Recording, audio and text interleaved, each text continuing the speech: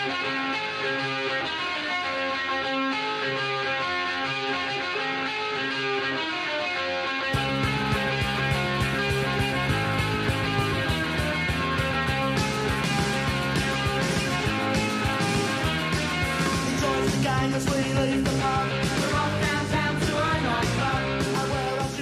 up, everybody? Welcome back to the Bones Brigade audio show. I'm Larry, and with me, as always, is Matt. Matt, what's going on, buddy? What's up, man? How are you? Doing good, doing good. Here we are at episode 33, and we're going to continue our coverage of the video Chaos with Jim Fitzpatrick. He's back for part 2. It's going to be great. Indeed. And Matt. Yeah. So we like to chit chat a little bit before we kind of dig into the topic at hand. Well, what do we got? You got any hot topics for us this week? You know, because I'm a little dry in the hot topic category this week. Come on, man. This episode came up. You're good. It was Hawk's birthday recently. That's right. Got to give a shout out Tony to Birdman, right? 55 years old, I think. Yeah. Happy birthday, Tony. Yeah. It was a couple days ago. Crazy. Right? Yeah. Right? 55. Doesn't sound that old when you're 45, but from the perspective of a 13-year-old my brain, which still is 13 years old, I'm like, how is Tony Hawk 55 years old? That's crazy. That's crazy. But yeah, happy birthday to Tony from all of us here at the Bones Brigade audio show. Yep. And Tony, don't think you're going to escape us. We're going to be knocking on your door pretty soon to come join us over here. Yeah. So speaking of classic Bones Brigade stuff, which we talk about a lot, that's not a stretch for the show. Yeah, not a stretch. My brother hit me up the other day with a photo. He texted me. My brother lives up in Seattle, and he sent me this photo, and it's a screenshot of a Craigslist ad, and it's an '88 Lance Mountain Future Primitive yellow, OG white trackers and crossbones. Oh wow. And the ad said something to the effect of, here, I'll read it. Actually, I still have it. Okay. Lance Mountain, Paul Peralta skateboard in okay condition. Pictures show the condition. $50. Whoa. Firm on price. Open to trades for a longboard or something else. I love the open to trade. Open to trade. Listing. Yeah. Firm on $50. Wow. Firm. I won't go any lower. Yeah. So my brother goes, and my brother skates.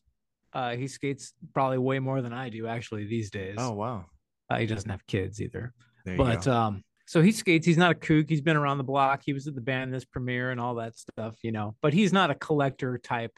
Really. He's not tapped into the collector market. Not at all. Yeah, so he sent that to me and he said, "Is this worth $50?" And you're like, "Holy!" I'm like, "Dude, go get this. If that's still available, don't hit that dude up right now and get that board."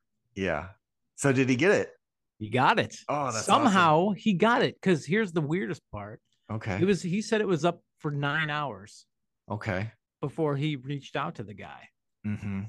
Somehow that board was up for 9 hours at $50. And this thing is in not Seattle. That's like a big city where in Seattle. And it had a tailbone on it, so the tail was saved. The graphic was in good condition. It had a little, it was worn, it had a little bit of wear, but great displayable board. That's cool. I'm sure he's entertaining offers from all across the globe for it now. Yeah. It's one of those things. He wants to flip it maybe, or does he want to keep it? Well, I posted it on one of the Facebook groups. Okay. And the sharks just come out like crazy. Out. Yeah, they came out. They were like, "Tell your brother, like, he's looking to sell." That's amazing. My brother's not on Facebook though, so okay. I just thought it was so funny that he was like, "Is this worth $50?" I'm like, "Oh my god." That's a dream score for $50. Yeah, I would, especially these that. days. Yeah. It's like seeing Bigfoot. You just don't find that anymore. How did you find the one guy selling a skateboard that doesn't have access to eBay or Google or something? You know what I mean? Yeah. And so he managed to get it for $50, and great, good for him. I'm glad he got it. So that's awesome. I told him I'd give him 100. I told him I'd give him 100 for it, and that text went unanswered. Yeah, I always see some good stuff on Facebook. Man, you need to really act immediately, because I'll be like, oh, that's a pretty good deal. Maybe I should go get that. And then I think about it for a day or two. And then I'd be like, yeah, I think, yeah, I should go get it. And then I go back and it's already It's gone. gone. Yeah. Yep. That's true. Yeah. The time to buy is when you see it. That's exactly right. So speaking of classic skateboarding graphics, our friend from the Axe Rated episode, Larry, Oh, Matt yes. Bass, Matt Bass. which incidentally, Axe Rated dropped about a year ago.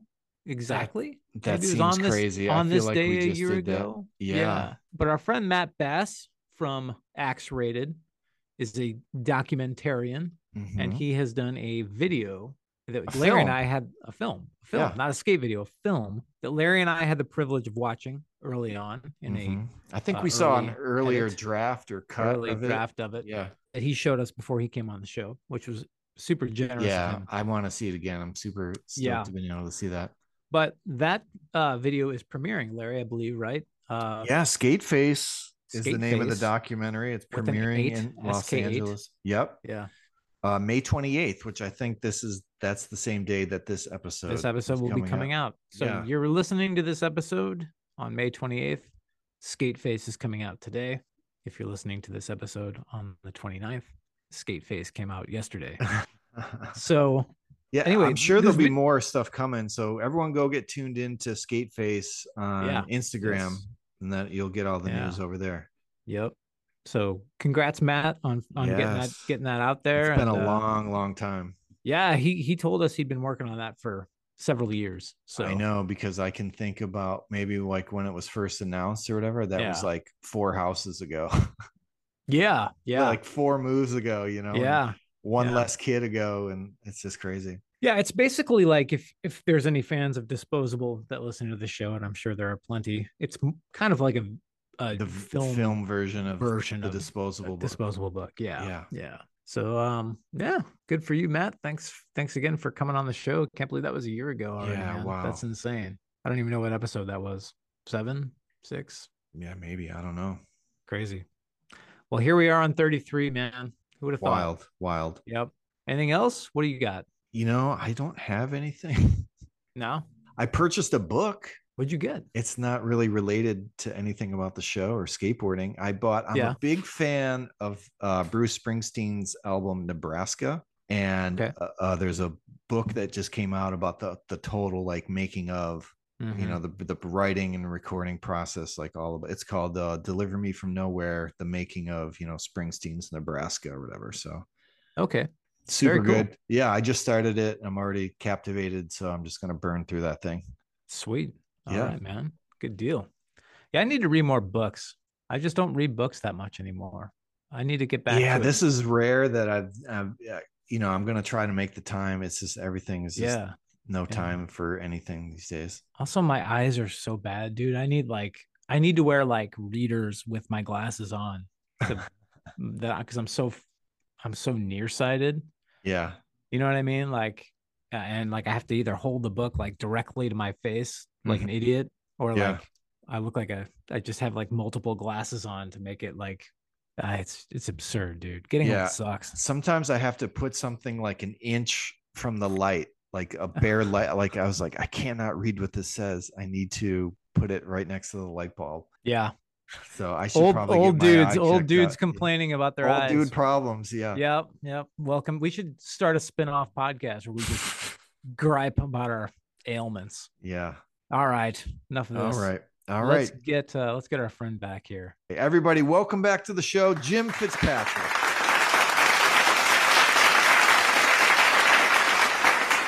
All right, he is back for Chaos Part 2. Did I say it? Did I say it correctly? Chaos, yeah. Chaos. Yeah, there you go. Yeah. It's funny how the word chaos has been predominant in the news for the last couple of days. There's a lot of chaos taking place. Oh, there definitely is. I think, before we jump into it, it's interesting that, Craig Stesic and Stacy Peralta made fun of television and traditional information sharing. We blew up a television every chance we had.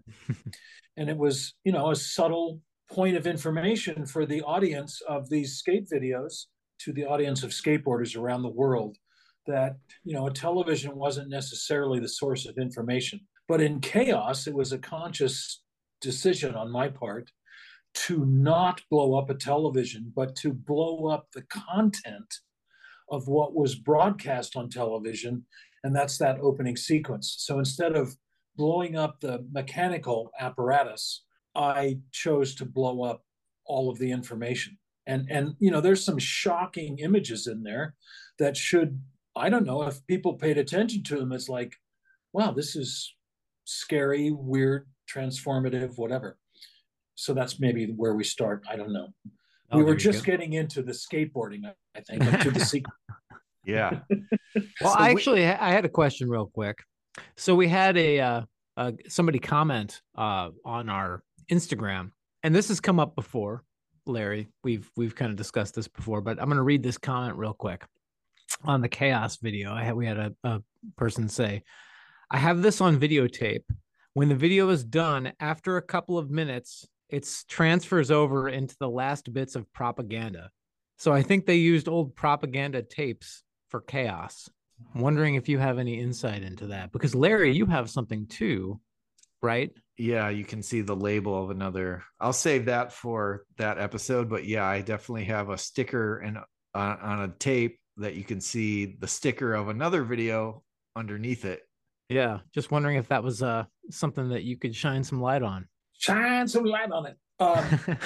There were, but that calls to question. It's like, okay, so you go to a production house. We went to a production house and we turned in our master tape. We created a master tape in a facility in Santa Barbara that was at the time like contracted to Cox Cable or Cox Communications, and then that master tape was sent to a production facility, which is actually in San Fernando Valley, where lots of videotapes get duplicated, some of dubious nature. Yeah, we got okay. you.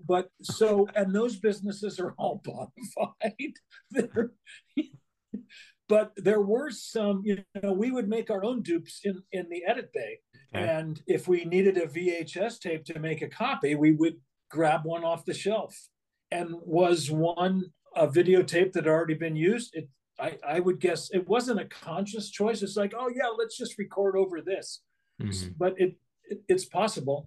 This is a highly sophisticated organization, the Powell Corporation, Powell Peralta Skateboards. It's a multi-million-dollar industrial giant, and mm-hmm. things like this would never happen. They happened all the time because somebody needed a dupe or somebody needed a copy of the video. So here, make them a copy and give it to them. And then where does that copy of the video go? And does it get resold? Does it get lost? Did it get stolen out of somebody's car? I mean, yeah, so it's possible. Well, at least you guys, never had any porn just start playing after one of your videos was over. No, that's true. At least that we know of. There was that other video. Yeah. But yeah, at least. Well, that was like Big Brother magazine when it was owned by Hustler. They accidentally sent the Hustler subscriptions out to the Big Brother subscribers. Yeah, that was a big accident. All right. Yeah. I had that conversation. With Larry Flint and Rocco. Larry Flint's whole point was just trying to get the addresses of young kids. So, that's why he funded Big Brother, and that's why he bought it. That's where all the money came from. Larry was a brilliant guy. And, not to say that, other people in that industry weren't brilliant, but so that was so suddenly they had like a mailing list of, 90,000 kids under the age of 16 who were, subscribing to Big Brother, and, oh, look what they could send them. So crazy. It is. All right. So where we left off last time, we were transitioning from Lance Conklin into Steve Caballero. Ah, yes. This part is super good. I feel like it would be like a finale type part. He's also still on a tear, but I also love that at this point in 1992 or 92? Yeah, 1992. Yeah. He's already like a million years old at this point. So you get like a little history lesson at the beginning. Like you get some historical clips, like check me out. Here's Steve Caballero in 1981. because you can't even fathom 1981. And, it's just like, I could not even, I wasn't skateboarding yet. It's like 1981. Oh my God. It's like in 1986, hearing Minor Threat and like learning they broke up in 1983. It's only 3 years later, but it's just like, it might as well be 100 years. I like that there's like, you're getting a little history lesson here. Yeah. And, the funny thing is that, last year in videotaping for the video project that we were working on, we went to Steve's house in Carlsbad, and Mike McGill was there, and we talked. And it goes back to Matt's question of our first version or first episode on this chaos tape is like, did they ever think that they would be still skateboarding at the level they're skateboarding? Would they still be involved? And the amazing thing for me is that Cab is still an authentic skateboarder. It's not like he's an old guy, stumbling around a skate park or stumbling around a pool or something. I mean, the guy, he rips. He rips like an 18-year-old, or like when he was 12 years old. Yeah. But the depth and breadth of his involvement in skateboarding and his involvement in his own marketplace, he's selling decks, he's selling artwork, he's selling a lifestyle, he's marketing, he is devoted to his craft of promoting and presenting Steve Caballero, and he does it as genuinely as anybody in any business at any time. I mean, and Mike, because he has the retail outlet, I mean, Mike's store, they just had this celebration a couple of months ago. I think it was the 30th anniversary or something of his retail shop in Encinitas. And it was like a grand reopening. And then, so the biggest disappointment was that there was too many people there. And thousands of people were in line. And, some people left the store. Some of the people who were signing autographs and things left the store and went out in the line to sign so that people wouldn't be entirely disappointed. But Mike, he's a really sophisticated, and he, a modern contemporary skateboarder is today. And it wasn't what they had 30 years ago, because, Cab would call me up, Mike would check in with me, Tony would check in more often with Todd Hastings than myself. It's like, okay, so what have we got? So we've got the upcoming summer tour, we've got the world tour, we've got some appearances to make. So that was dependent upon myself and Todd to schedule public appearances, tour appearances, contest appearances, etc. And now all of those things are done independently by Mike, by Tony, by Steve, by all of these individual, in their own individual, I guess you could call it, businesses and marketing and promotions. Tommy Guerrero too. So I don't know.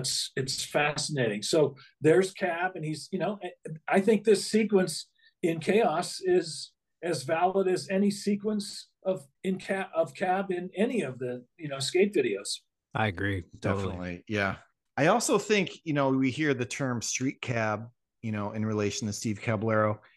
And I think this is, when I hear that term, I'm thinking, his 90s street skating dominance, where he was like doing stairs and handrails and stuff like that. I think this is kind of like where you first see the germs of that happening here. So this is the beginning of street cab in my mind. Yeah, you get a lot of you get a lot of facets of Cab in this part. You get like some music clips and just some serious gaps and stairs and fixing motorcycles. His trophy case. But I mean, you really do see like, and nobody doubted how good he was, but you really see how well he's hanging in there with the generation that's kind of coming up behind him, that a lot of people were not able to, they weren't really able to stay on board that train, and Cab always was able to. Yeah. And he and I have talked a lot about this, and it wasn't so much that he was trying to prove something. He was, his real interest was just letting people know that he could do this. I can do this. I can do this. Oh, by the way, I can do handrails. By the way, I can ollie, and ollie 180 down 8 or 9 stairs or 10 stairs. I can bail and get seriously hurt doing a handrail. I mean, he was like, oh, you guys want me to do this? I can do this. So there was a little bit of a proving ground, I think, in all of that. But if I mean, from a certain standpoint, what would he prefer to do?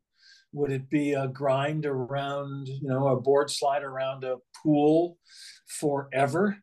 Maybe. Yeah, he does that. He blasts over like 2 stacked trash cans, and he clears it by like a foot. Yeah. Like out of this bowl. I mean, he had to be 10 feet. I mean, like, yeah, like by today's standards, I would say that's completely gnarly. Like, that would go in a video today. Yeah. Yeah. But yeah, like, we've talked about Cab a lot on this show. I think he's the most well-rounded skateboarder of all time, personally. Like, I don't think there's anybody that you could say is as good at all terrains as he is. And it's funny because, now that I've known him for more than 30 years and I've had a variety of different experiences with him, I would say he's an amazingly well-rounded person too. And, I think that's where this weird overlap, it goes back again to your question, Matt. It's like, could any of these skaters imagine that they'd be doing this 30 years later? Could any of them have imagined that they would be the type of person they are today after all these decades of skateboarding? And it's hard to separate the personality, the character, and the ability because they're all overlapped. And then, here's Cab with his band Urethane, and they're killing it. They're so yeah. So it's like, it's not that he's Midas. He's not, everything he touches doesn't turn to gold, but it's pretty close. And he's very humble in all of it. He's not done yet becoming who he is. And I think that's a real, strong friendship with Bucky and, different members of the brigade, and they're not done yet. They're still becoming who they're going to be. Yeah, Cab just posted something like he mountain biking and he wiped out and he's showing all these scars and everything. Rash. Yeah. Yeah, I sent my comment to that was, well, not quite sausage man criteria, but close. Yeah. You do get a little Lance Mountain sighting in this part too, which is pretty cool. Oh yeah, so the end transitioning into the Chris Sen. So how does Lance come in the mix for this little skit, I guess you maybe call it? Well, just by circumstance. I mean, he was, I was trying to do everything I could for Lance and Yvette when all of that transition was taking place. And by 93, I had launched IASC, the International Association of Skateboard Companies, as a trade association. And so Lance was trying to figure out how the firm would be independent and be available with product with, in some other way, because he couldn't afford full page ads in Thrasher or Transworld. And so how do you join the marketplace if you're not in the marketplace? And ultimately, I was able to give Lance the opportunity to use Action Sports Retailer provided me a suite at the arenas where we were having our retailer trade expo. And then Lance was able to come in and set up literally a shop.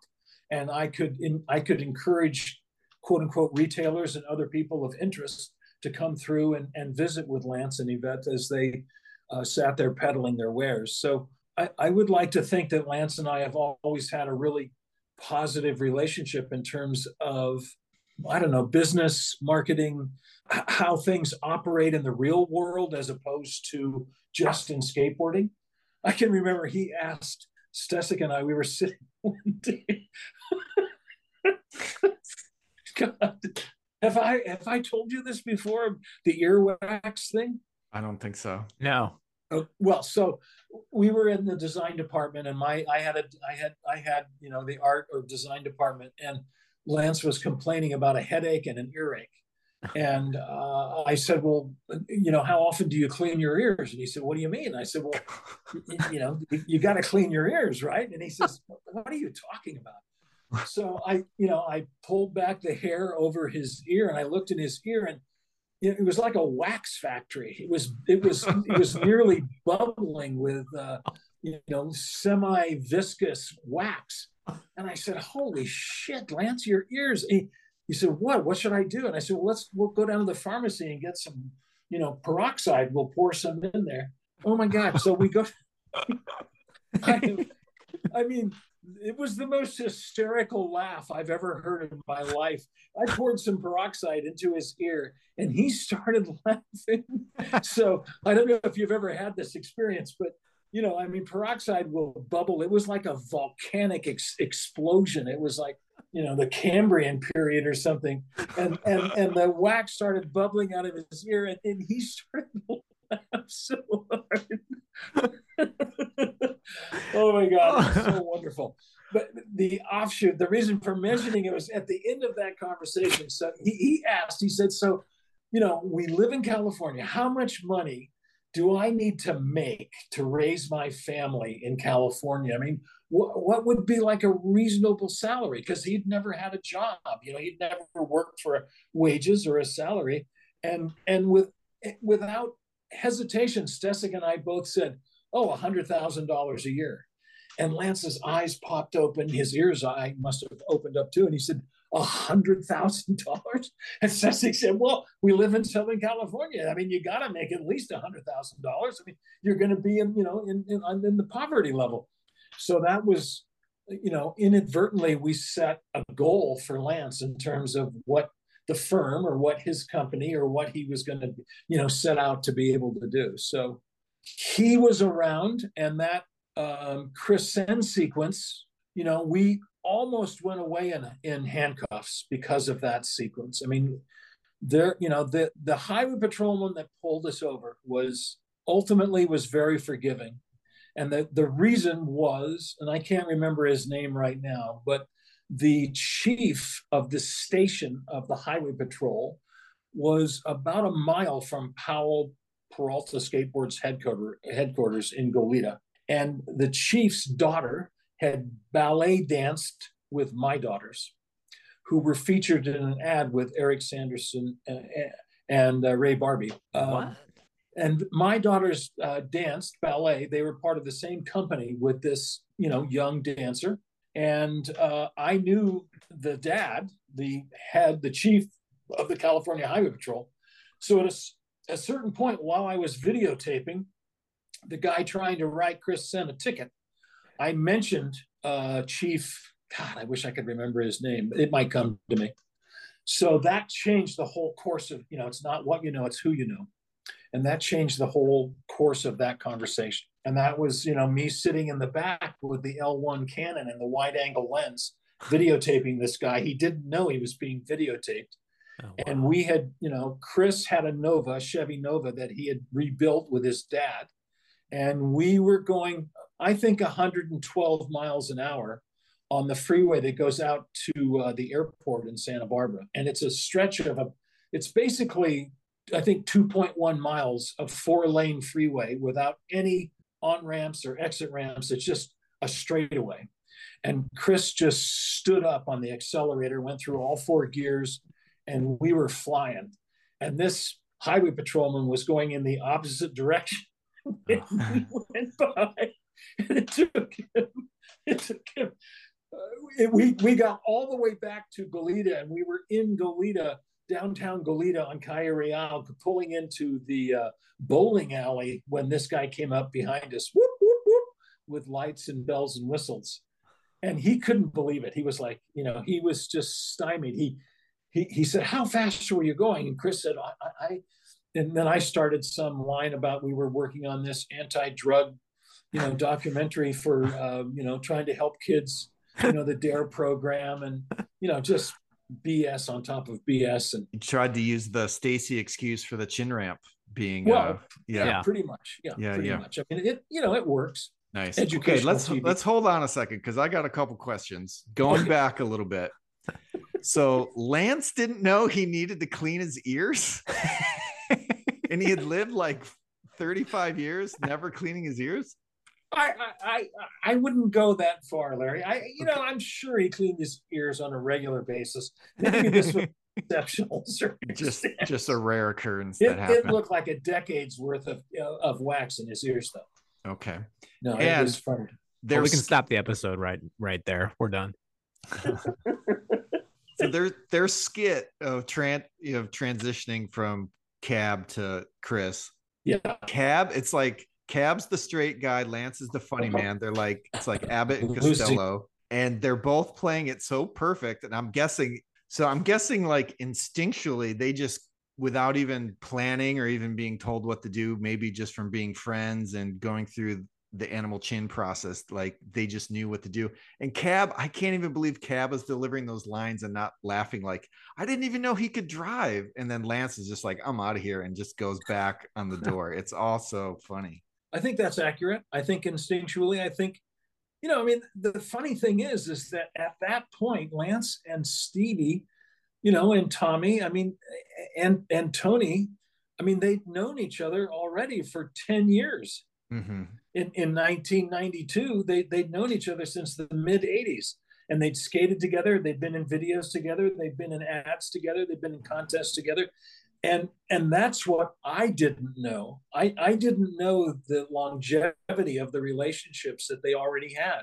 I met them in 87 and got to know them better in 88. And when we went on tour in 88 and 89 and 90, that's when we really all got to know each other, and I got to know them well. And to rely upon them for spontaneous theatrics like that, and Lance is really good at spontaneous silliness, and which could be translated as very sophisticated theater. That is true. Well, it's cool to see Lance back in a Powell video just for a minute. Yeah, it felt like so long already, even after like it's been a year or something, since maybe like we saw him in 8 was like the last time in the Powell video. Yeah. Still cool. Yeah.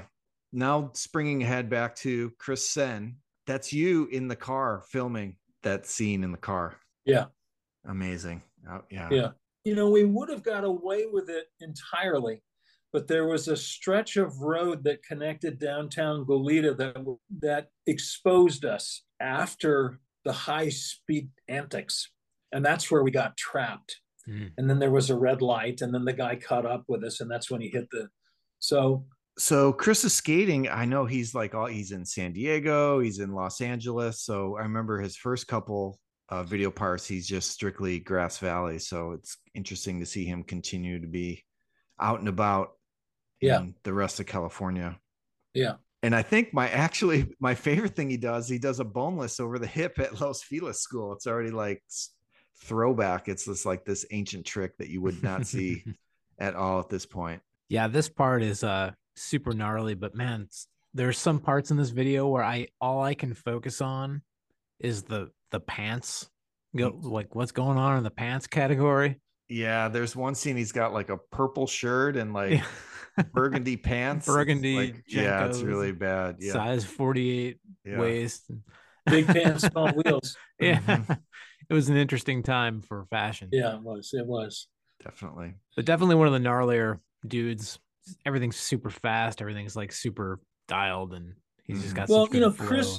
Chris, came into the Powell Peralta skateboard world through the Quartermaster Cup. And he showed up from, there was a shop up there in Sacramento in Grass Valley. And he showed up, and, Per Wellander he was shocked. He couldn't believe the speed and the technical aspect. And, Chris, he was isolated. He was up in Grass Valley. Grass Valley is a small little community that's northeast of Sacramento. And they just skated like maniacs in their community. And they didn't really have a lot of outside influence other than magazines and videos. But they, as Chris pointed out, they didn't really pay very much attention to that anyway. And I can remember his first practice run in the Quartermaster Cup. My memory is that this is when we were in the parking lot. The skate zone hadn't opened up yet, and we were in the parking lot for the first round of the contest. And Per was essential in helping Todd and I and Katie get the whole contest format smoothed out and organized, and the whole idea of working with retailers and the retailers putting together teams. And these were all amateur teams with as many as 3 different age groupings. I mean, it was a pretty sophisticated setup. And the whole, people accused us of using this as a way to recruit, new skaters for the team. What? You said what? What do you mean? Why would we not do that? We would never do anything like that. And then, of course, that's exactly what it was. And we were just looking for the top skaters in the Western United States. Yeah. And I can remember Chris, I mean, it was like the first time he pumped across the parking lot and was going insanely fast. He went up, I don't know, a quarter pipe maybe, or just like a launch ramp or whatever, and, ground across the wall. And, Per was like, who the fuck is that? I mean, you could tell instantly. Excited. Yeah. Yeah. I mean, it was just like, it was like, oh my God, who is that? We need to get that guy right away. And, he was, he wasn't necessarily, sociable or charming or any of those things. He was just a gnarly, hardcore skater who went really fast and really big. And that was, that was all he needed to do. If you can impress Per Wellender, then you're good to go, right? That's right. As long as you don't offend Todd Hastings, because that's the political balance right there. Because Todd was the team manager, Stacy was no longer around, so everything had to go through Todd. And okay. Todd had his own opinions, and he had his own guys. And Frankie was one of Todd's guys because he was a local guy. So at this point, was Per, like, what was Per's role with Powell? Was he was at this point in the game, was he still part of the company? I think he might have been called the marketing manager. Okay. And, at one point, a couple of years later, Per asked, when I was the executive director of the International Association of Skateboard Companies, Per asked me to write a reference letter because he was applying to the UCLA master's degree program at UCLA. And I said, sure, I can write you a letter. And so I was really good at writing those letters. And after I submitted the letter, Per said, wow, Fitz, thank you so much. I think your letter may have made the difference. And I said, well, of course it did.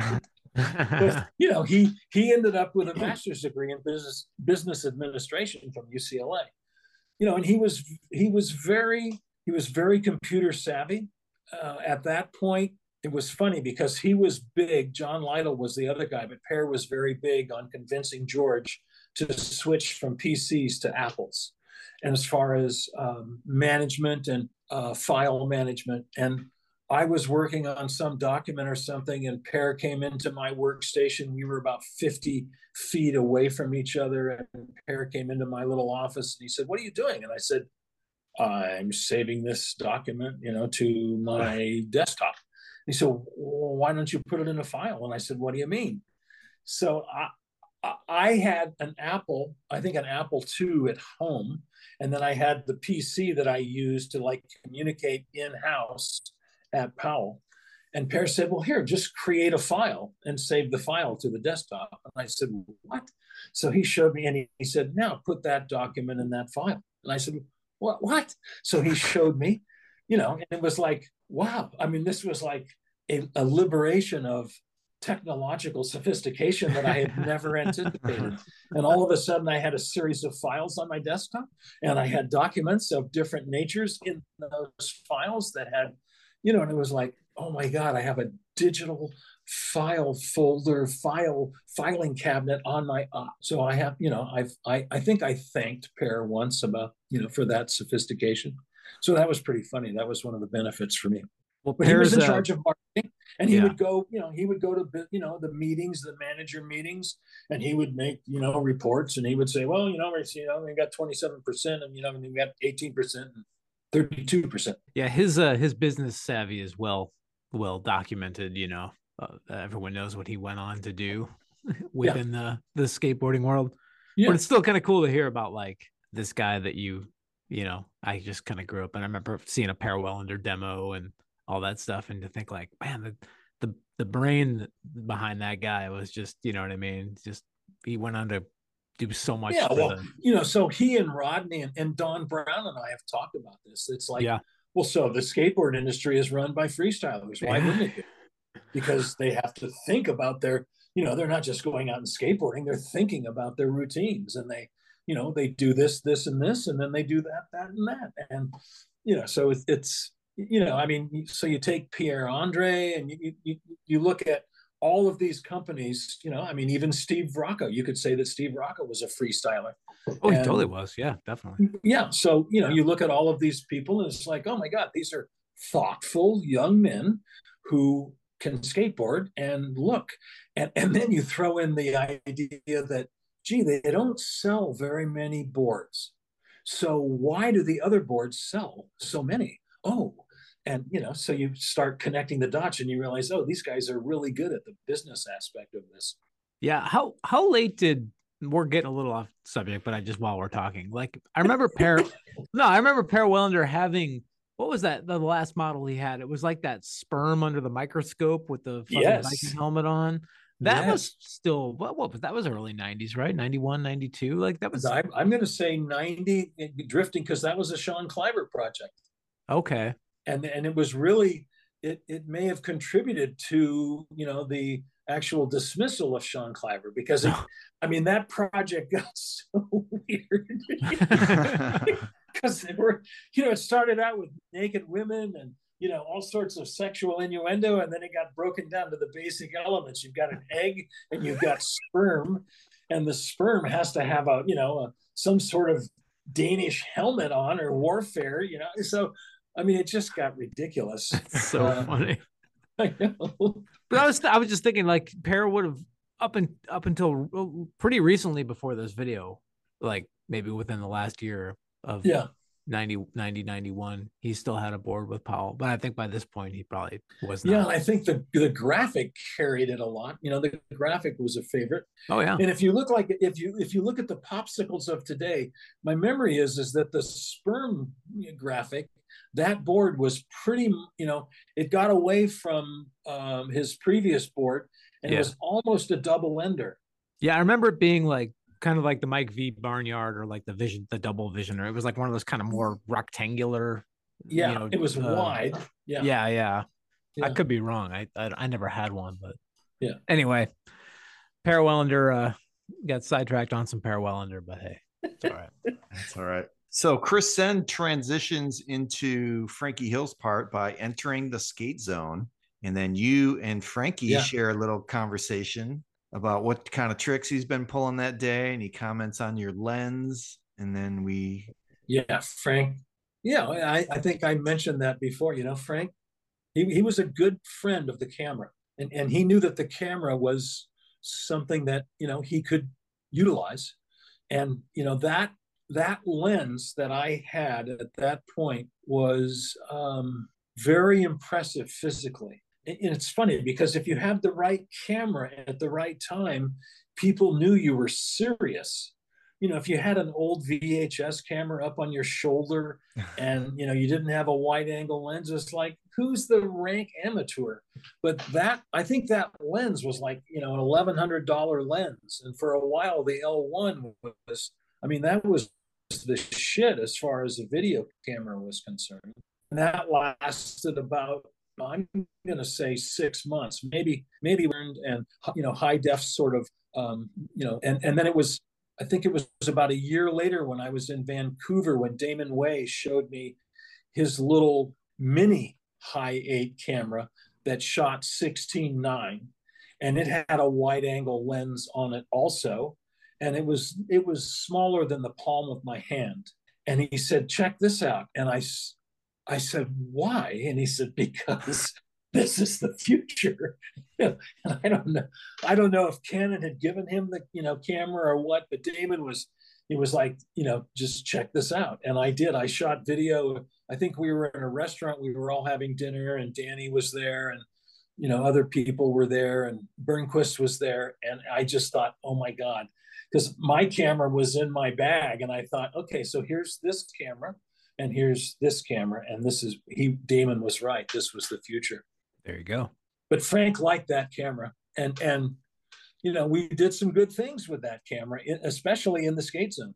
Definitely. This seems like a little bit of a, Frankie's kind of known for the big gaps and handrails and stuff. And we don't get really too much of that here. It's a little more technical, low to the ground, on flat ground stuff. Yeah, flippy maneuvers, ledges, that type of thing. So it's interesting to see kind of little Frankie's evolving here. Yeah. I think maybe it was the, prelude to injuries. He could have been hurt. There might have been pain involved in all of that. I mean, he ended up with serious knee problems, could be attributed to those gaps, and that monster thing at Dos Pueblos, etc. I mean, he did a lot of skating in a short period of time that was really physically demanding. Definitely. And then ultimately, he came back. He was like, okay, so how do I get this paid for? Yeah. And that was after our trip to Mexico. I would say Frankie was like one of the pioneers of the big stuff, like the going big, hucking, kind of mentality. Like he's kind of one of the first dudes, I remember definitely, like, even in public domain, going as far back as public domain, like, yeah, huge stair sets and stuff where he lands super low and, slaps his hand against the ground and stuff. But yeah, I think like Frankie probably paid some of the, like, one of the high, I don't know how to say this, but like Frankie paid a pretty dear price for his gnarliness. You know what I mean? Ultimately, like, yes, he went down, and many others came after him and followed in his footsteps. I never thought Frankie got the due that he was deserved for a lot of what he did, and for the fact that he gave it all for skateboarding, and it took it. So yeah, no, I agree. One thing I wanted to mention too about this part, Frankie's got some movie clips spliced in here too. And I actually reached out to him to see if he could tell me what movies they were, and he couldn't remember any of them. There's like there's the boxer clip and the dog boy clip, and this guy saying like giggles of good cheer or whatever. It looks like he's in a prison cell or something. And I was just like, what are these movies? And I asked him, and he said he couldn't remember. Yeah. Were those chosen by Frankie, or was that just stuff you just sort of found and shoved in there? No, that came from Frankie to Todd Hastings. Okay. And, the message was, these would be cool to put in. It was like, okay. I mean, I took Frankie to, there's a YMCA in Westchester, close, within a mile of the Los Angeles airport, Los Angeles International, LAX. And that's where the audition for Hook took place. And the people that were casting for Hook were looking for specific characters that could put on costumes and then do these, do specific maneuvers. And, Frank got out of the van, and I found the location manager, and I said, this is Frankie, and he's one of our premier skateboarders. And, we had lots of communication before with the production company before we showed up. And he went out on the mini ramp and just killed it. And they essentially hired him on the spot. They didn't make a commitment on the spot, but within 3 or 4 days, they did offer him a contract. And, he was a major part of that whole sequencing. And, that led to all sorts. I mean, that film really helped create, Tony's video game, because all of the technology that went into filming that and putting, the skaters on branches of trees and doing maneuvers, that didn't have anything to do literally with skateboarding, but more with the maneuvering, around the set, if you will. And that was what, that technology was what they ended up using for, Electrovision and Tony's game. So Frankie was part of all of that. And it was, there was serious money involved. And clearly these other Hollywood sort of vignettes came out of that experience. He doesn't remember, nor do I, but I know that those clips came via Todd Hastings. Yeah, Frankie said he used to have a lot of VHS movies and he doesn't have them anymore. He's like, if I still had them, I could go look. Yeah. He's just like, couldn't remember. I was like, dude, you can't even remember one. I was just fascinated by this Dog Boy movie. This guy getting prodded with a stick, like he's playing football or something. Well, there was a lot of what would you call it? Investigation of herbs that were taking place in Frank's world. Okay. Yeah. There was a lot of sampling of different, herbal remedies and, things that could be consumed, and they were consumed. And a lot of that had to do with avoiding pain and, getting to a certain elevated level of excitement and daring do. And that was part of the culture at that point. Lots of Skate Zone footage here. I'm saying that with a straight face. Yeah. Of course. Do you ever talk to Frankie these days? You guys still in touch? Yeah. Yeah. Yeah. I mean, through social media quite a bit. Yeah. And it's funny because like Caballero, I mean, he's running his own business now. Mm-hmm.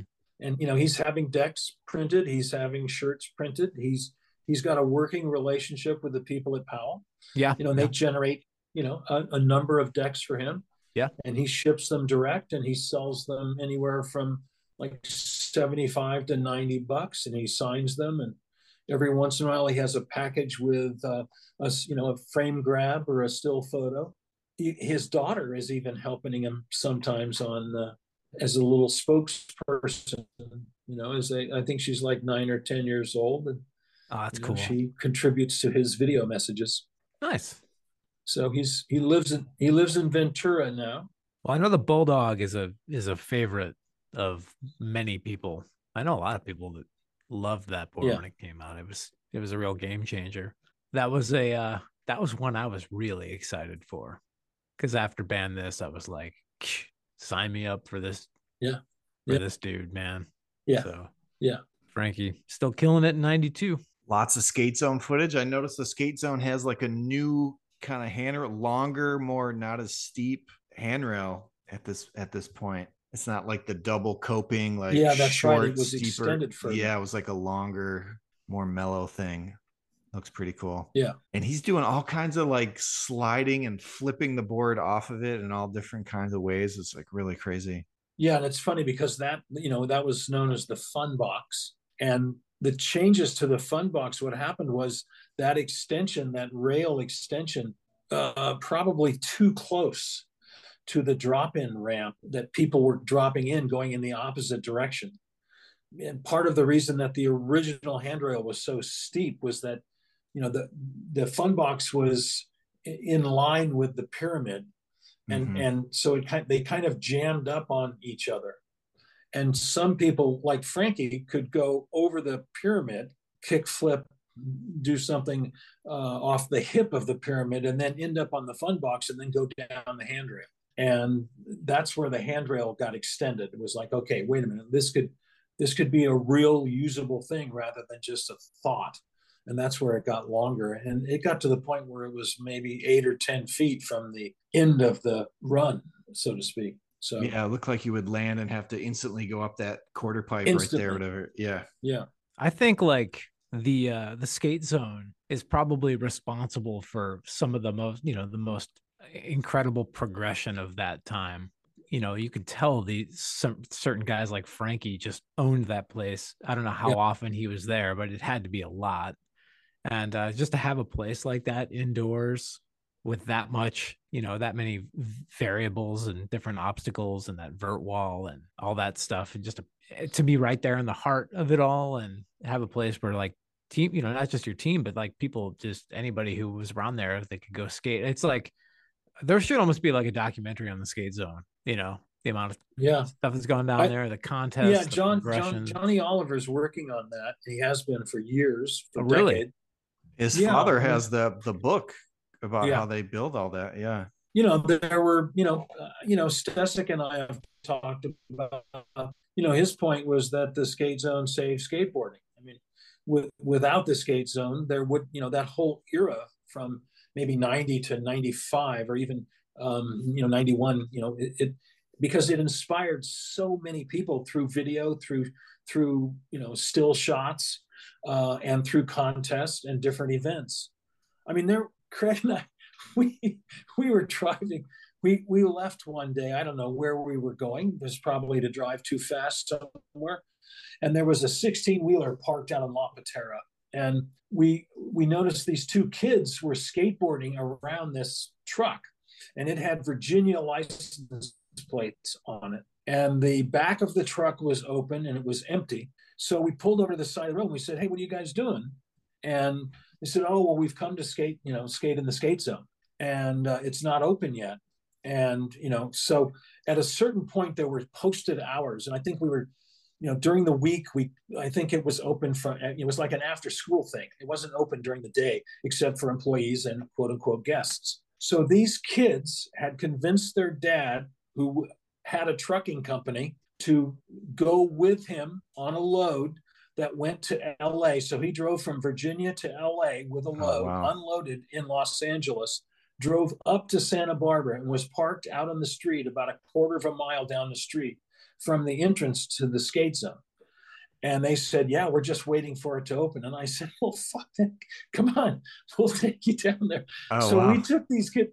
They had the skate zone by themselves for like 2 hours. Oh, wow. And the dad had tears in his eyes, how happy he was that his boy and his boy's best friend could have this experience. And then the skate zone opened, and I'm pretty sure that Frankie was there. I mean, Mike Santa Rosa was there on a daily basis. Frankie was there almost every day.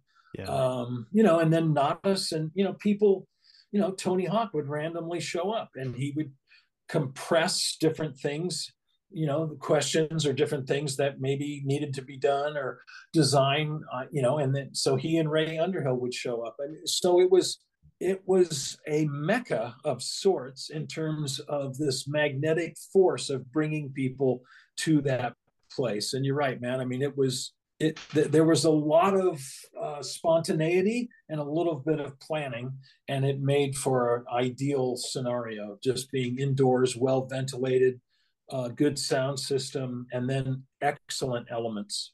Yeah, for sure. Yeah, I love some skate zone footage, man. Yeah. I could watch skate zone footage all day. That was, you'd see that as a kid and just be like, because even back then, I mean, it was like there was nothing like, no parks, no nothing. You'd have like a bank to curb or something like that. Right. And that was it. Being in the Midwest, and you look at that and you're like, oh my God, like look at that place. You can just go there, Well, and that's the other part of it is that, when I started going to the Chamber of Commerce meetings, and we ended up they had this business to business thing, the B2B. And so I hosted a Chamber of Commerce meeting out there. And I had I'm probably 30 suits, guys, business community, whatever, insurance, doctors, whatever, professionals. And then probably half a dozen women, also professionals. And there was no seating area. There were no bleachers. So we were all walking around, and there were probably 5 or 6 kids skating. And it just blew their minds. They couldn't believe it, all of these professional people. And they recognized it like, it was like Pinocchio or something. The bad boys were in their clubhouse, and they were able to enjoy themselves and entertain themselves. And that mood then carried me back to the city council and the Parks and Recreation Department. And that's where all of the momentum for public skate parks came from, their support. In other words, they realized that kids were happy in the skate zone. Why not make this available to every kid? And that was really, that was the momentum that I took into IASK and the idea of pushing for public skate parks. That's amazing, man. Yeah.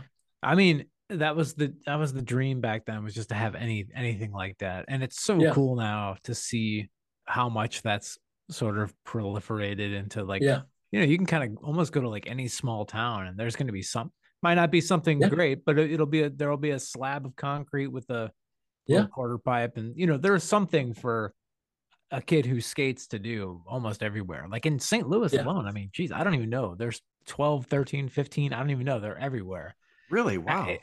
I mean, not in St. Louis city, but in the greater metro area, like Yeah. in some of the suburban areas and stuff. But it's so cool that, and it's true, you know, it's like, and we used to try to make that point all the time. Like every time we go somewhere, we get kicked out. And there was only so many places we could go because we lived out in the suburbs, and you know, so you'd have to skate to the bank parking lot or skate to the whatever, you know what I mean, wherever you could get to a gas station. You'd always get kicked out of church. You could always get kicked out, and it's true. And you know, you go like, build us a place to skate, and you know, there's all this. You know, back then it was all like everything. Skaters were punks and they were troublemakers and hoodlums and shit. And it's like, you guys just don't get it, you know, like. Yeah. By and large, that is not true. And places like that, you know, they don't, you know, they don't breed bad kids and vandalism, and you know what I mean? It breeds like a sense of like, yeah, you know, positivity, like what your guests saw. You know, it's like they couldn't believe their eyes. There was all this amazing stuff happening and all these happy kids and all this stuff going off, and they're like, oh, this is actually cool, you know. So and that's, you know, it's a good thing. I mean, absolutely. It's fantastic, and it's fantastic for communities, and it's you know, it's a fantastic thing that perception, you know, Paul Schmidt talks about everything's about perception, because the perception of skateboarding and skateboarders has essentially shifted in these 30 years. And we were just, you know, there was nothing good about us. And then we became sort of marginally, you know, just criminals.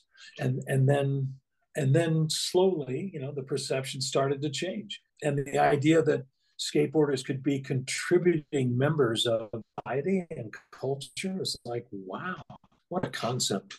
All right. So transitioning out of Frankie's part into Justin Yates's part, they're talking about a photograph. Do you know what photo that is? I was trying to figure out what that was. Looks like someone ollieing a big gap or something, and they're kind of freaking out over it. I guess I'd have to look at it again. Okay. Justin, I thought it might be you know, he did a handrail at UCSB that was, I don't know, like 3 or 4 miles long. You know, it was insane. It was 100 feet long. It was 50 feet long. It was really long. And he was pretty much of that herbal research group, and kind of fearless, and was big. You know, Frankie is not 6 feet tall. Justin is, you know, 6+, and heavy boned. And he would do things that were gnarly. And that was part of Team Todd. You know, he was definitely part of Team, you know, Todd's select group. And he went on to open a retail skate shop in Atascadero, north of Santa Barbara, and ran a really successful skate shop for quite a while. I don't know that it's still there, but really positive guy, really great, funny, contributing sort of guy to the team, if you will. That's cool. Yeah, I didn't know too much about him. We're kind of entering the, you know, all the pros are up front, and then the ending of the video is all the amateurs. But I think one thing that's like super notable here in Justin's part is he ollies the Frankie Hill gap from Propaganda, which is like very, very interesting. Yeah. And also at the beginning, he's got that slow-mo. It's like ollie up 50-50 on the rail, and you get like the camera shutter noises. That reminded me of Cab in the Gonzalez pool in Future Primitive. Yeah, that's right. Where he's like hanging on the slide and Stesic shooting all those photos. Yeah. Probably, I don't even know if that was intentional or not, but it felt like a little bit of a throwback kind of thing. Yeah. Yeah, there he does a super long handrail. Is that the one you're talking about in this video? Yeah, he pushes for like a minute. Yeah, dude, his push is like 5 minutes long. Yeah. Yeah, I could have trimmed that a little bit, but no. The idea was momentum. Yeah. No, I like it. Yeah. Yeah, that's just outside the Thunderdome at UCSB. And talking about getting chased, I mean, that was the thing, is that skateboarding had been part of UCSB's culture for a long time. And then all of a sudden, you know, somebody got hurt, or I think a dean or a professor, somebody got run into by a skateboarder, because students skateboarded all over the campus for years. And then all of a sudden skateboarding was banned. And I think it was 89 or 90. And so that all of those sequences with Frankie, I mean, that was all done under the pressure of security guards showing up and grabbing boards and driving away with them and stuff. And it was just so that, and I can remember in that sequence, we were really close to it's the arena for volleyball and basketball and the Gauchos, and it's called the Thunderdome. And so there were security guys in that building all the time. And then they would hear the clackety clack of skateboarding, and then they'd open the doors and they'd have us. Sure. You knew you had like one or two tries, and then you were on the way. Right. Yeah.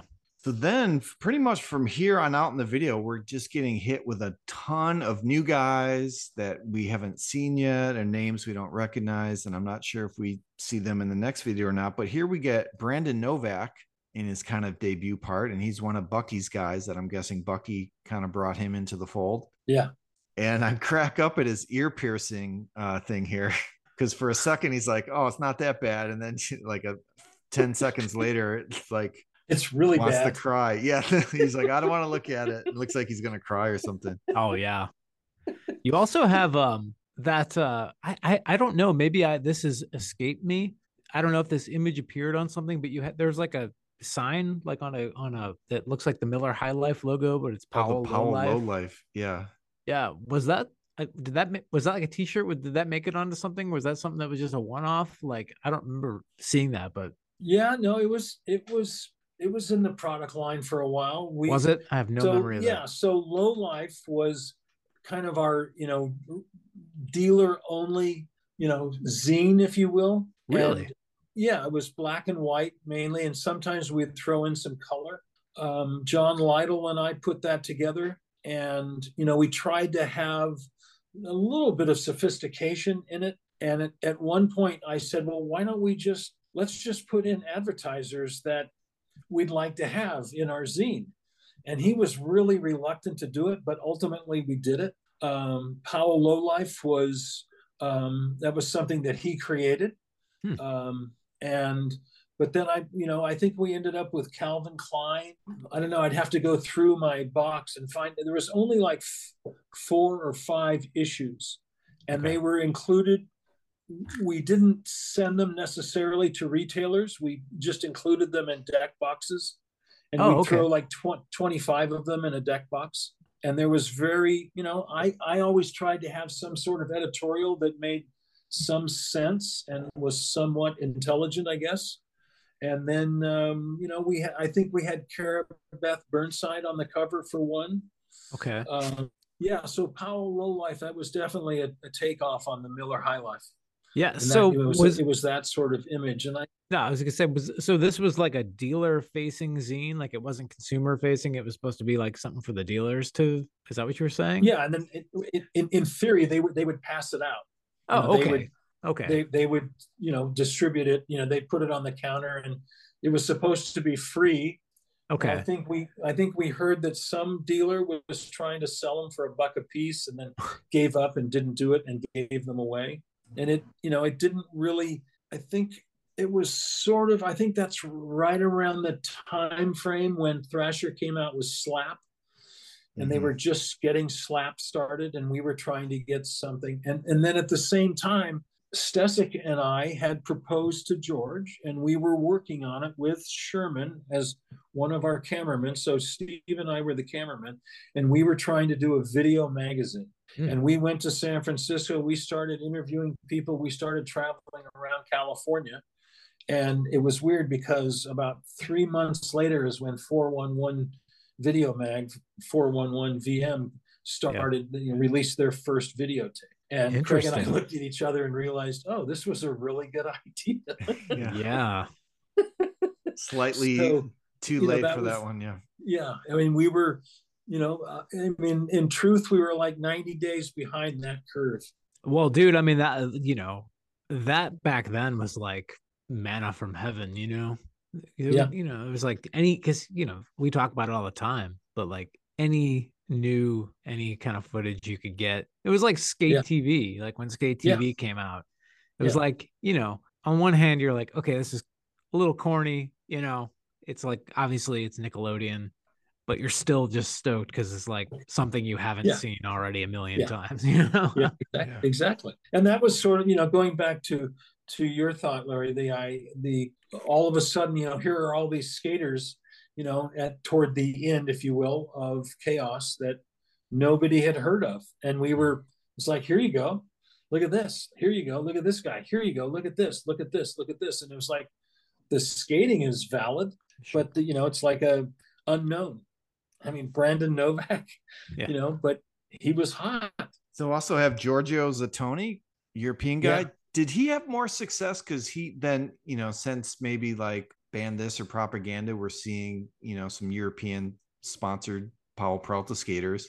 Did he go farther because he came to America?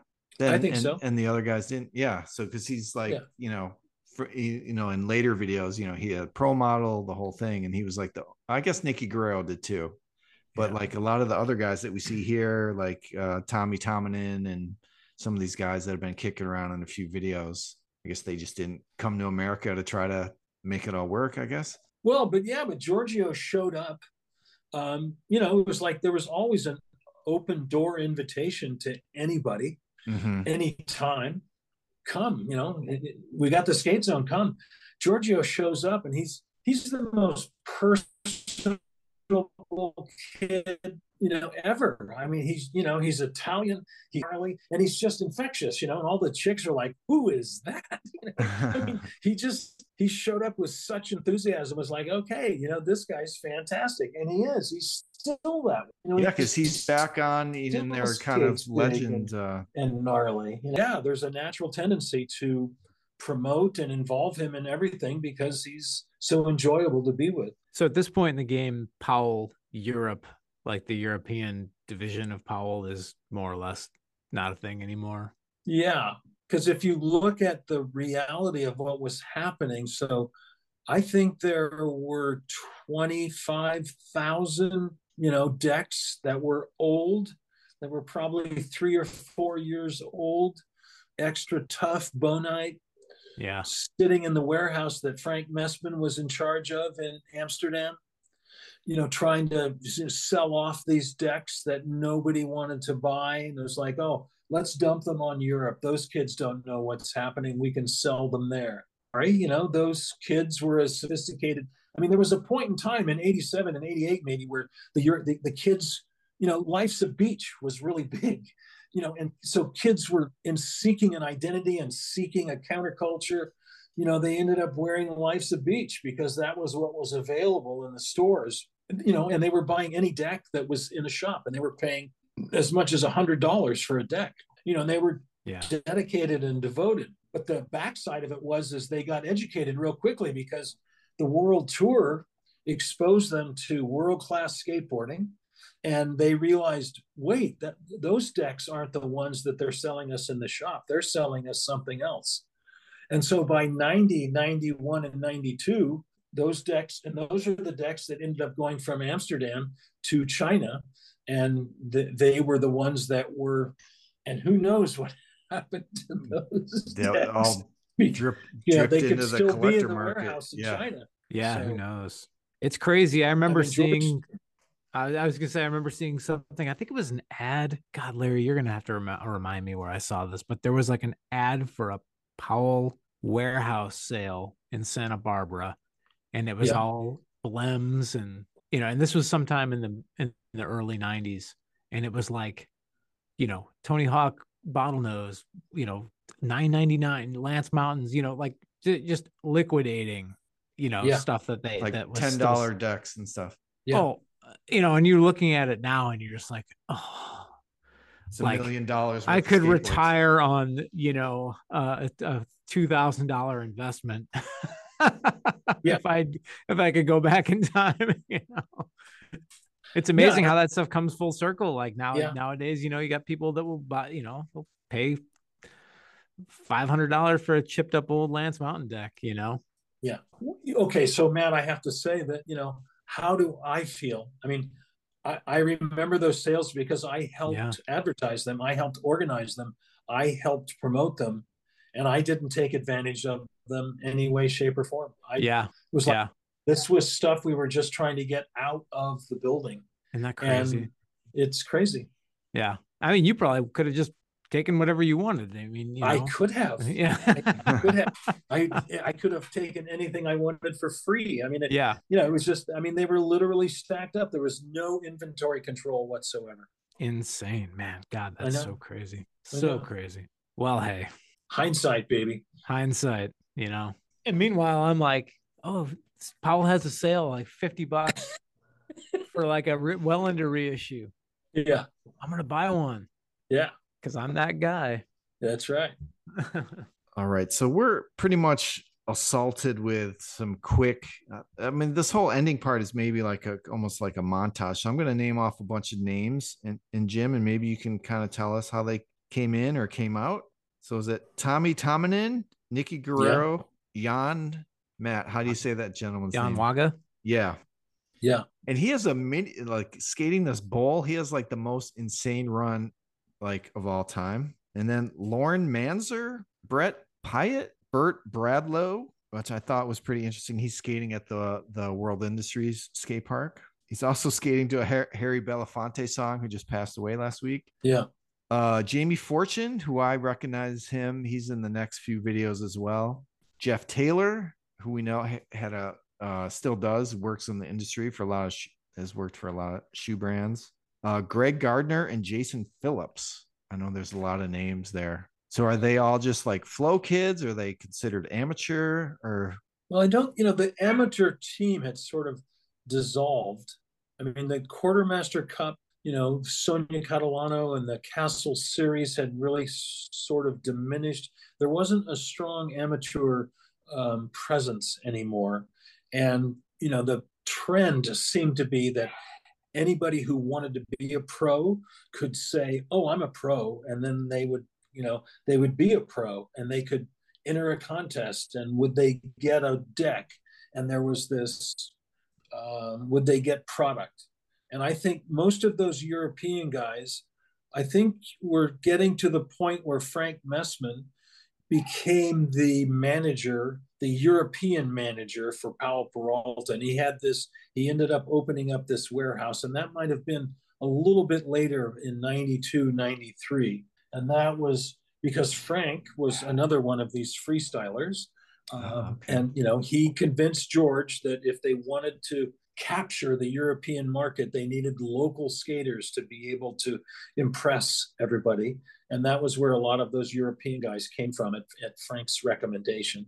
And maybe a little bit from Pear too, but not so much. I think it was much more Frank. And then, and then Jeff Taylor, I think he works for one of the bicycle companies or something. But yeah, he's done a lot. I mean, Jeff was I think he was like, he could have been the last North American amateur skateboarding champion, right? When the NSA before they disbanded that series, yeah, and that, I think that was in Houston or something. I mean, he was a hell of a skater and a charming guy, a really good guy, and handsome, and he had potential as far as a pro skater, but he got sidetracked. Yeah, Jeff looks like he's got a lot of skate park of Houston footage, so I'm guessing he's from Houston, Texas. I didn't know too much about his background.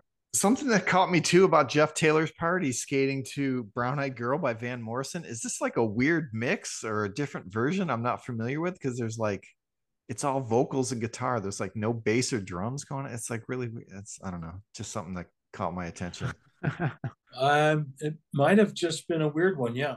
Yeah.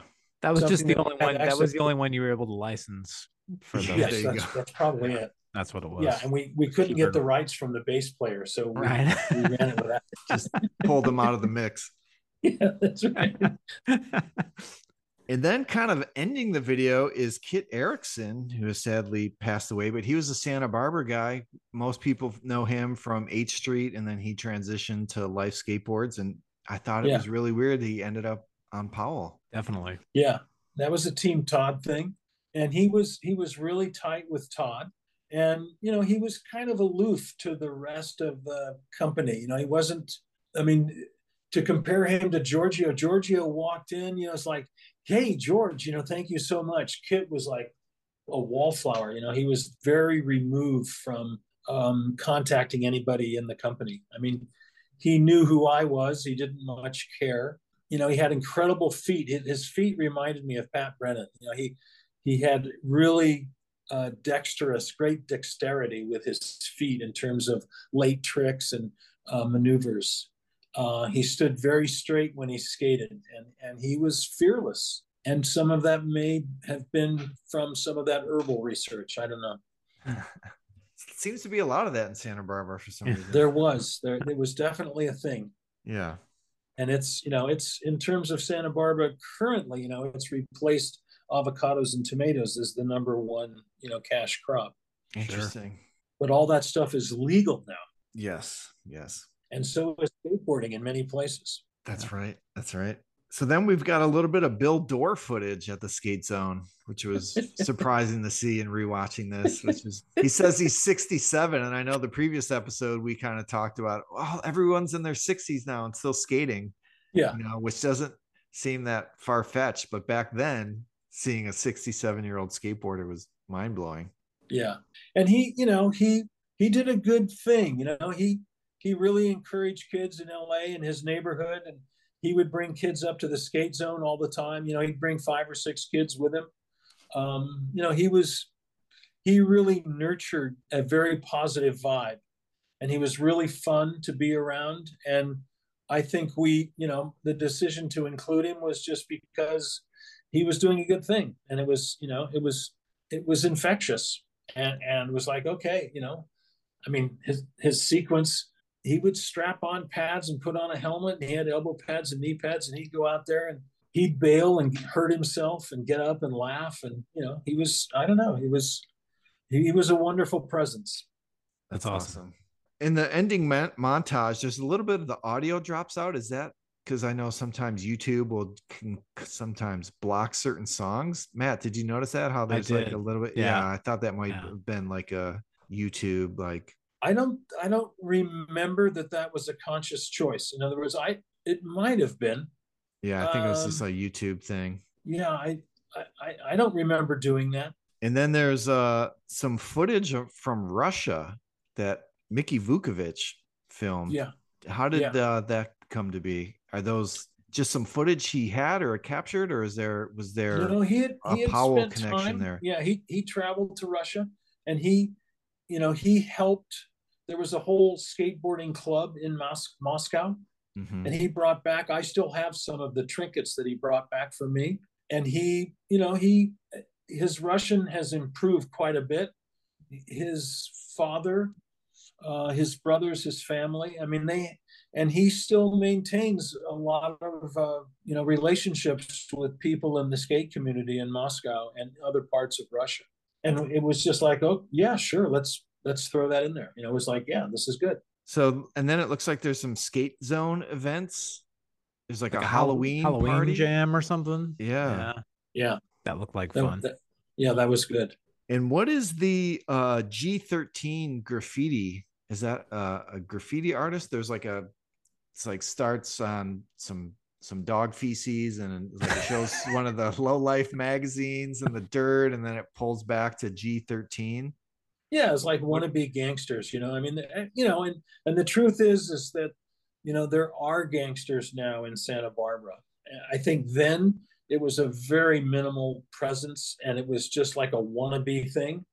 And the sad thing is that Oxnard and Ventura, places 50 miles south of Santa Barbara, were infected by the valley and the outreaches of Los Angeles, and the whole gangsta mentality was, you know, street mentality, and it sort of infected its way into this insidious sort of way into Santa Barbara. And then there, you know, so Goleta 13 became this thing, and was like, you know, it was probably a dozen young kids who were just like, yeah, we're G13. Yeah, what are you going to do about it? And now it's a real thing. And ultimately, you know, at the high school where Frankie ollied that gap, at Dos Bubbles High School, there was a couple years after we did this video, there was a drive-by gang shooting, and somebody was killed in the parking lot of the high school. So the times caught up with Goleta. Wow. There you go. And then we're also graced with a TV smashing, but this looks like it's pulled from a horror movie. Like someone sticks like a pitchfork or something into the TV and there's like a scream. And I was trying to figure out where that was pulled from. I have a couple friends that are like horror movie buffs, and I was trying to quiz them and they didn't know. Do you remember where that came from? No, I could. Geez. Well, I mean, what? We pulled it from somewhere. I'm not sure. It might have come from Dennis. It's not something that we shot. Like in I could in the tell other it was videos, like from a movie. we always blew up our own televisions. Mm-hmm. That was not something that we did. It was pulled from somewhere, and it may have come from Dennis.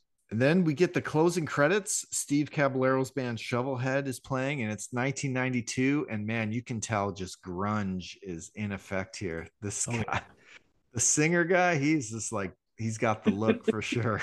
Yeah. But also I like to that's see, funny. Stacy Peralta's thanked in the credits. This is pretty cool to see. And then we end with Cape Fear at the end. Pretty intense scene. Fully licensed. But here's something wild we need to discuss. This will be the last thing here. So we've discovered a couple nights ago, I was watching this on YouTube, getting ready for the first episode, and I noticed it's like, wow, this video has quite a bit of comments. Let me see what the kids are saying. And this one comment that I perused, let me find it here. Damien says, dude, my copy is so different from this one. In mine, Eric Ricks is the opener. Bucky's part is longer. Lance's part is different. Frankie had a different song. Mike Frazier had a part. Jeff Taylor is after the credits and had way more footage. So someone's got some weird, rough cut, different cut. Any idea? Jim's shaking his head. No, I have no idea. If we go back to Hot Batch, I know I cut together like 2 or 3 versions, and one version was buried. It never saw the light of day. I know that I created one version. There was never. So if somebody else after the fact, I that's inexplicable to me. I don't know how that would have happened. Well, we ran into this with 8, where we have the regular version that everyone knows. Yeah. And then there was another version that made it out that has a whole bunch of parts that were not in the final cut. There was a Sean Mortimer segment. There was Mike Dare. Ray Barbie. So Ray Barbie had a part in this mystery version of 8. We were just puzzling over how does that happen? And, we had a whole bunch of theories, but ultimately we never really came to a firm conclusion other than there's probably, some sort of alternate mix of the video that was maybe somehow produced in smaller numbers, or sent to a duplication facility, maybe, like, who knows, but it definitely did happen, with that video. So, it's fascinating to think about how that would have happened. So there, George, at one point when we moved out from downtown Santa Barbara to Goleta, and we had the video editing suite, which was actually next to, on the opposite wall of the skate zone, which really kind of stood by itself in the building. The building was enormous. There was like 25,000 square feet. It's a really big place. And George had in mind that, everybody would have a lanyard, and you'd have your ID card and then a barcode on it. And you'd walk up to the door, and that would give you access to this. And you could go into the building. And then you could, if you were the right person, you could get access to the lamination area where the decks were laminated. And then you could go into the wheel. So there are all of these separate bays. And one of them was research and development with Chris Iverson. And then one of them was the skate zone, so that people were authorized to go into the skate zone, and then you could go into the video. None of that ever worked. So the system was in place, but it didn't work because people would leave their card behind.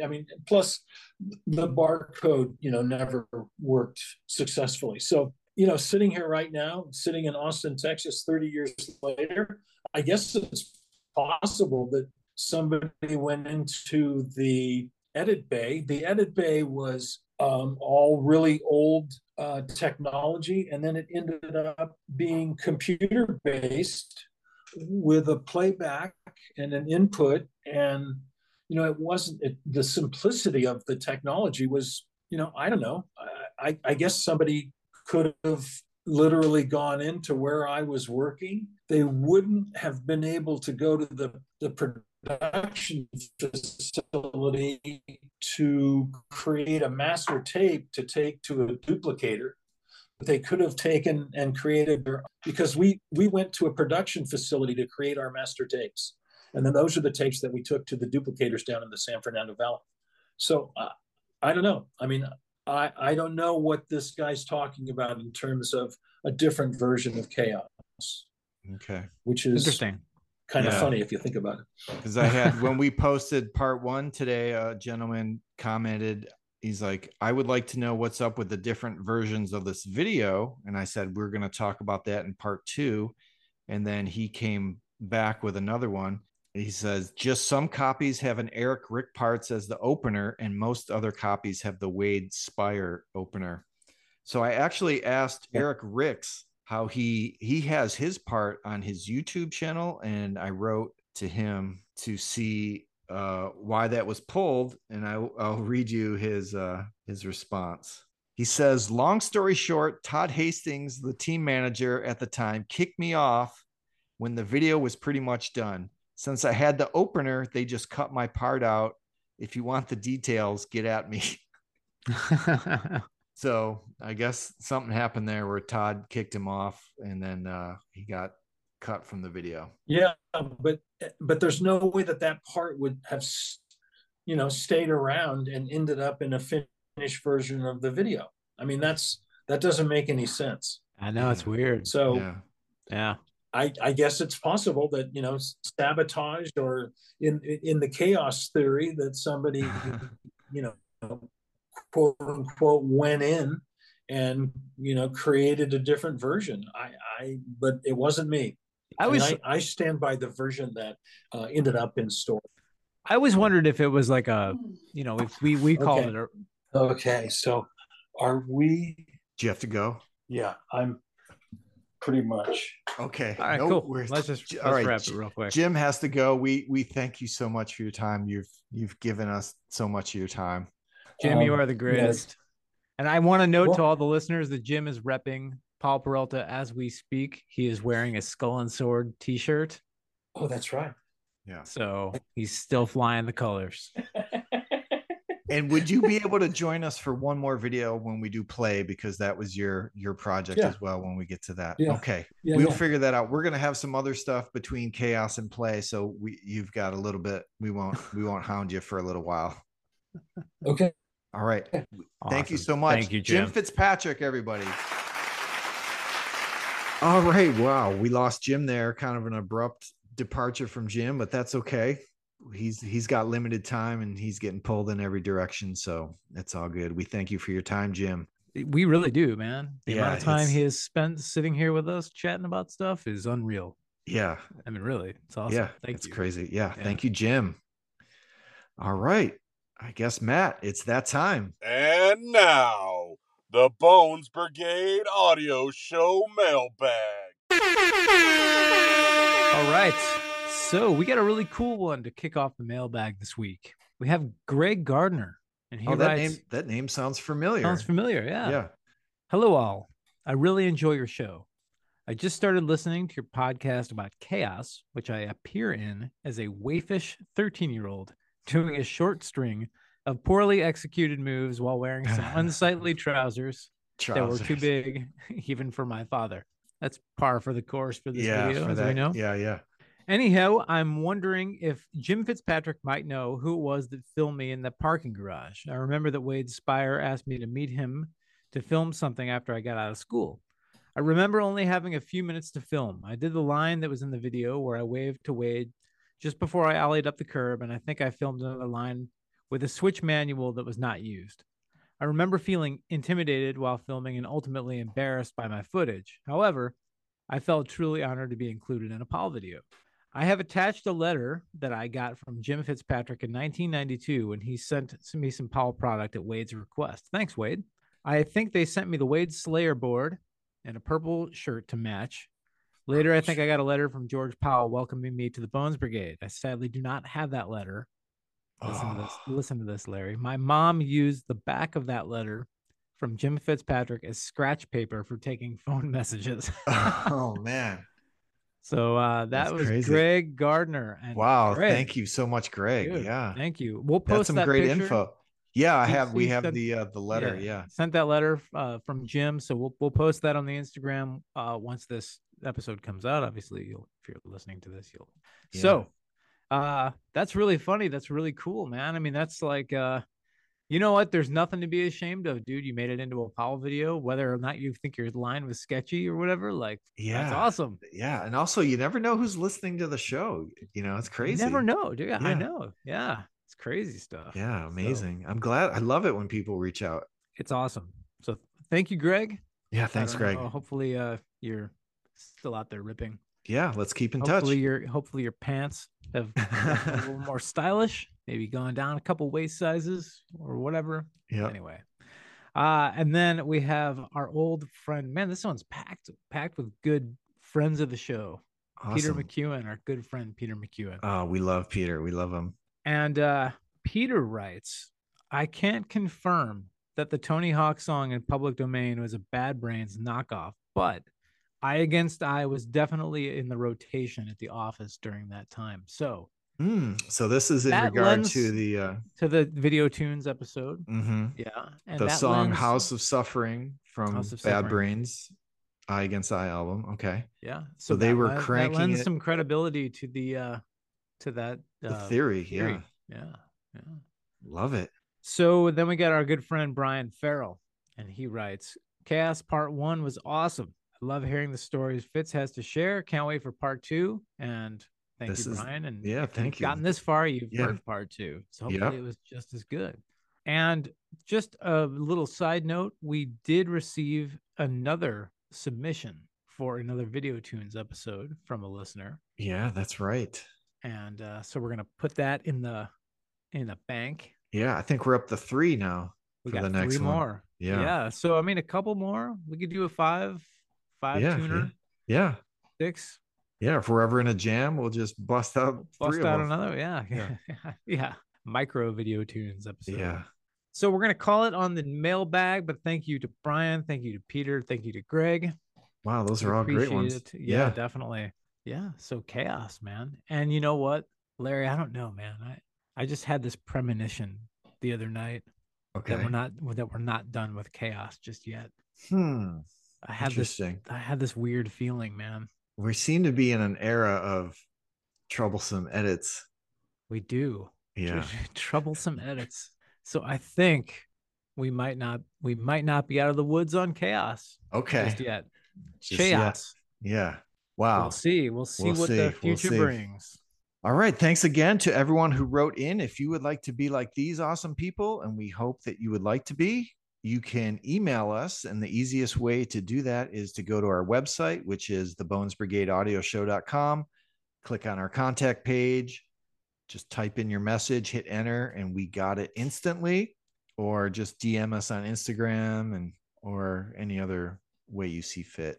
Yeah, like we always say, if you communicate with us, there's a chance we're just going to read it and pretend that it's part of something you've submitted for the mailbag. Yep.